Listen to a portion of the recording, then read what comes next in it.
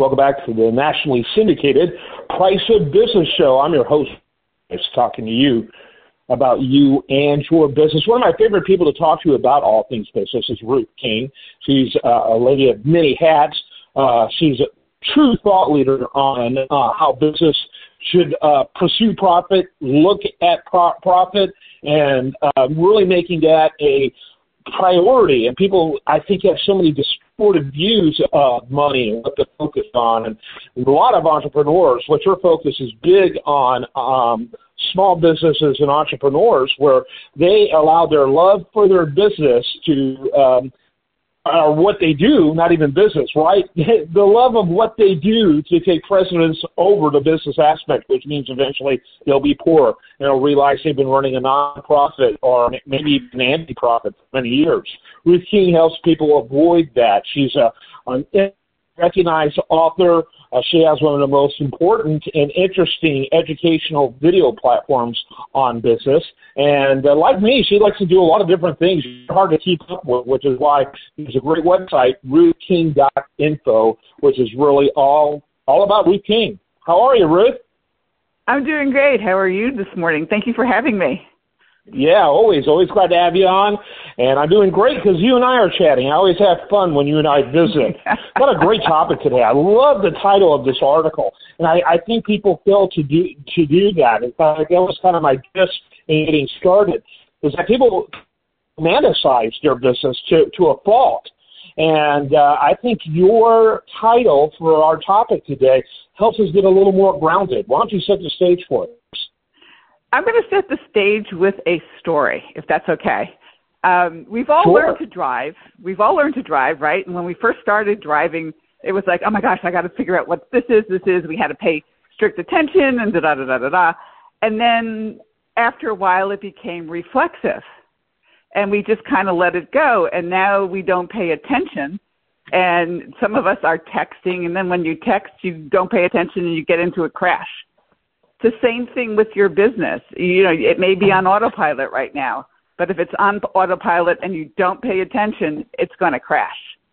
Same deal. So, your business is a tool, and, just like your car is a tool, but your business is a tool, and you use it to get where you want to go, to achieve the things you want to achieve, to build profitability, to build wealth, spend more time with your kids and everything else like that, and you have to maintain the tool. Just like you have to maintain your car, you have to maintain your business tool. And the way to maintain your business tool is with the financial side of business. And I know everybody's probably rolling their eyes in the back of their head, but that's the only way you can tell whether the tool is operating properly. We don't have the same we have the same dashboards that are in cars now, but most of us don't pay attention to our business dashboards.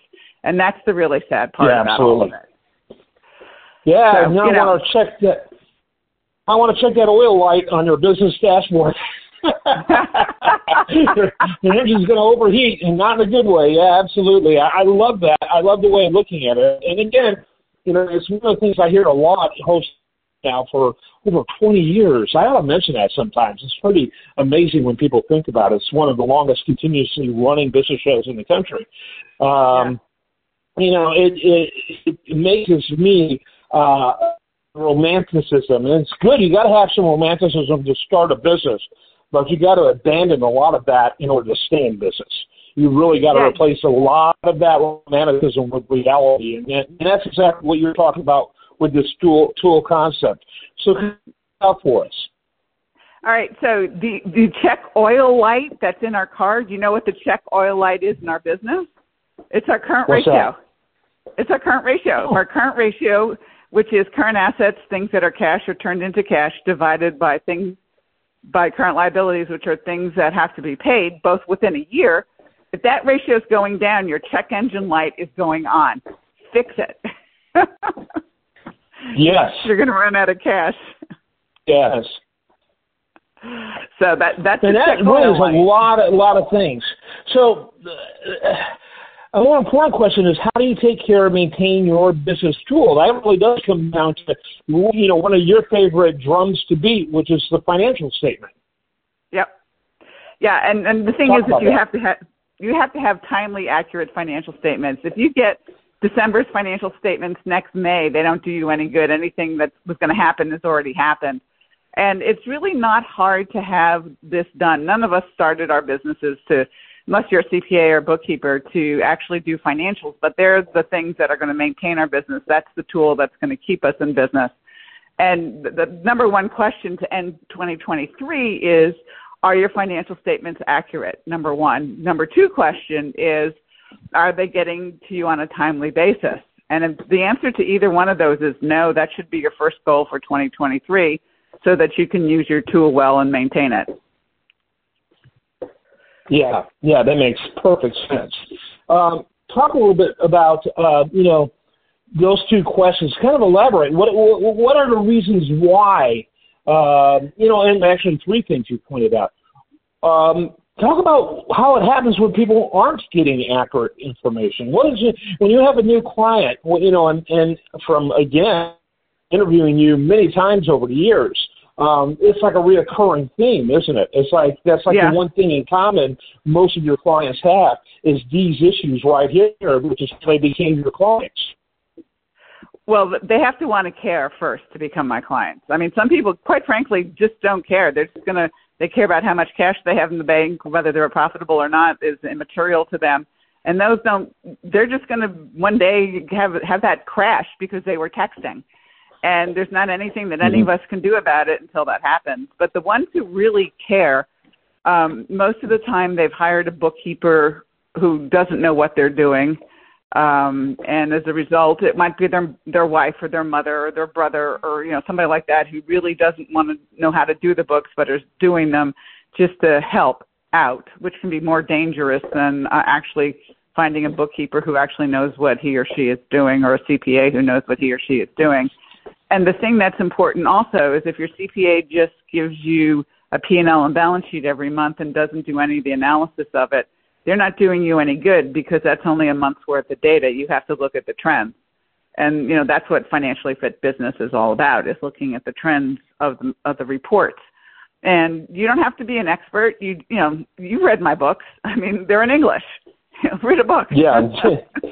They're among the most readable business books I've ever read. They are exactly how business books should be, in my opinion. I never consider business books even being passionate about economics. I actually read economic books for entertainment because I'm a geek. But, most of them are so unapproachable. Business books are unapproachable. Your work is so approachable, and your reader is doing something more than reading business books. Yeah, I mean, if they implement. Yeah, if you implement what's in the books, you'll be fine. You really and truly will be. I had a guy this morning tell me that the 101 Dumb Mistakes book he needs to give to some of his colleagues, but he's afraid to give it to some of his colleagues because it's so good and he's afraid he's not going to get it back. I told him to go have them buy it. Yeah.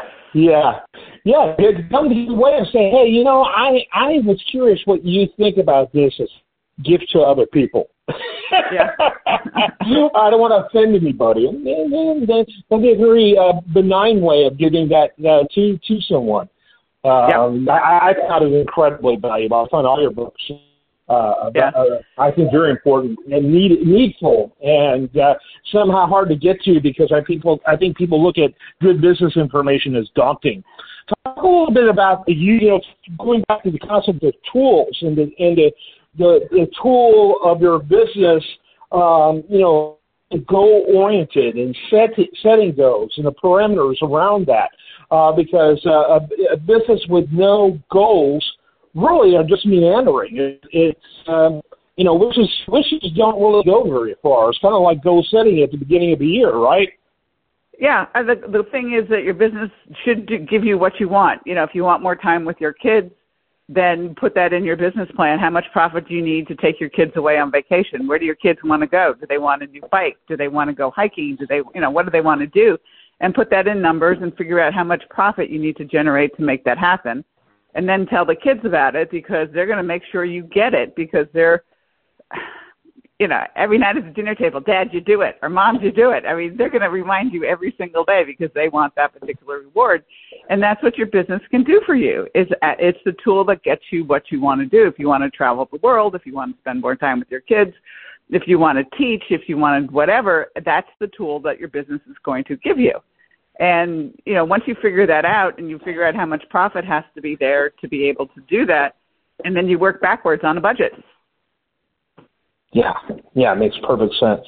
I'm going to have to start wrapping it up. Talk a little bit about building your budget 2024 based on your tool. Yeah. So what do you, it kind of just piggybacks on what we just talked about. What do you want to do? What do you want your business to do? Obviously, you're going to need some profits in there to retain in the business so that you can pay for growth, so that you can pay for, increased wages, supplier increases and stuff like that. Then figure out what your overhead's going to be. Then figure out what your direct expenses are going to be, and that's what will give you your revenue budget for 2024. Work backwards. How much do you want on the bottom line? Knowing what your overhead is, that gives you your gross profit. Add your direct costs, and that gives you your revenue that you need for 2024. Makes perfect sense. Ruth King, ruthking.info, personal favorite, show favorite. Her book's incredible. The reach that they've had, not only in the United States, but even globally, on some of the most prestigious lists for business books worldwide. And if you pick up just one of those books, you'll see quickly why. And by the way, if you go to ruthking.info, you can see all of her work. I love it. And very rare. I'm obviously interested in business. Again, this radio show started in 2001. So I'm obviously interested in business, and I like business books, but few more than what Ruth makes, because frankly, it's so practical, hands-on, and I think a lot about my listeners when I read business books. Is this a book I would want to give my listeners? A lot of them, Ruth, are pretty daunting. It's almost like they're trying to prove how smart they are, which means they're not very smart. And I like yours because you really want it to be accessible. And if you can't read Ruth's book, then you may need to go back in your high school or even middle school because it's really accessible. I love what you do. Ruth King, Merry Christmas, by the way. Happy holidays, and good to talk to you as always. Yeah, thank you, and Merry Christmas, Happy Holidays to you, and we'll talk next year. Thank you. Yeah, I know. It's hard to believe. Another year, they go quicker every year, as they say, too. I'm Kevin Price. That's Ruth King. This is the nationally syndicated Price of Business.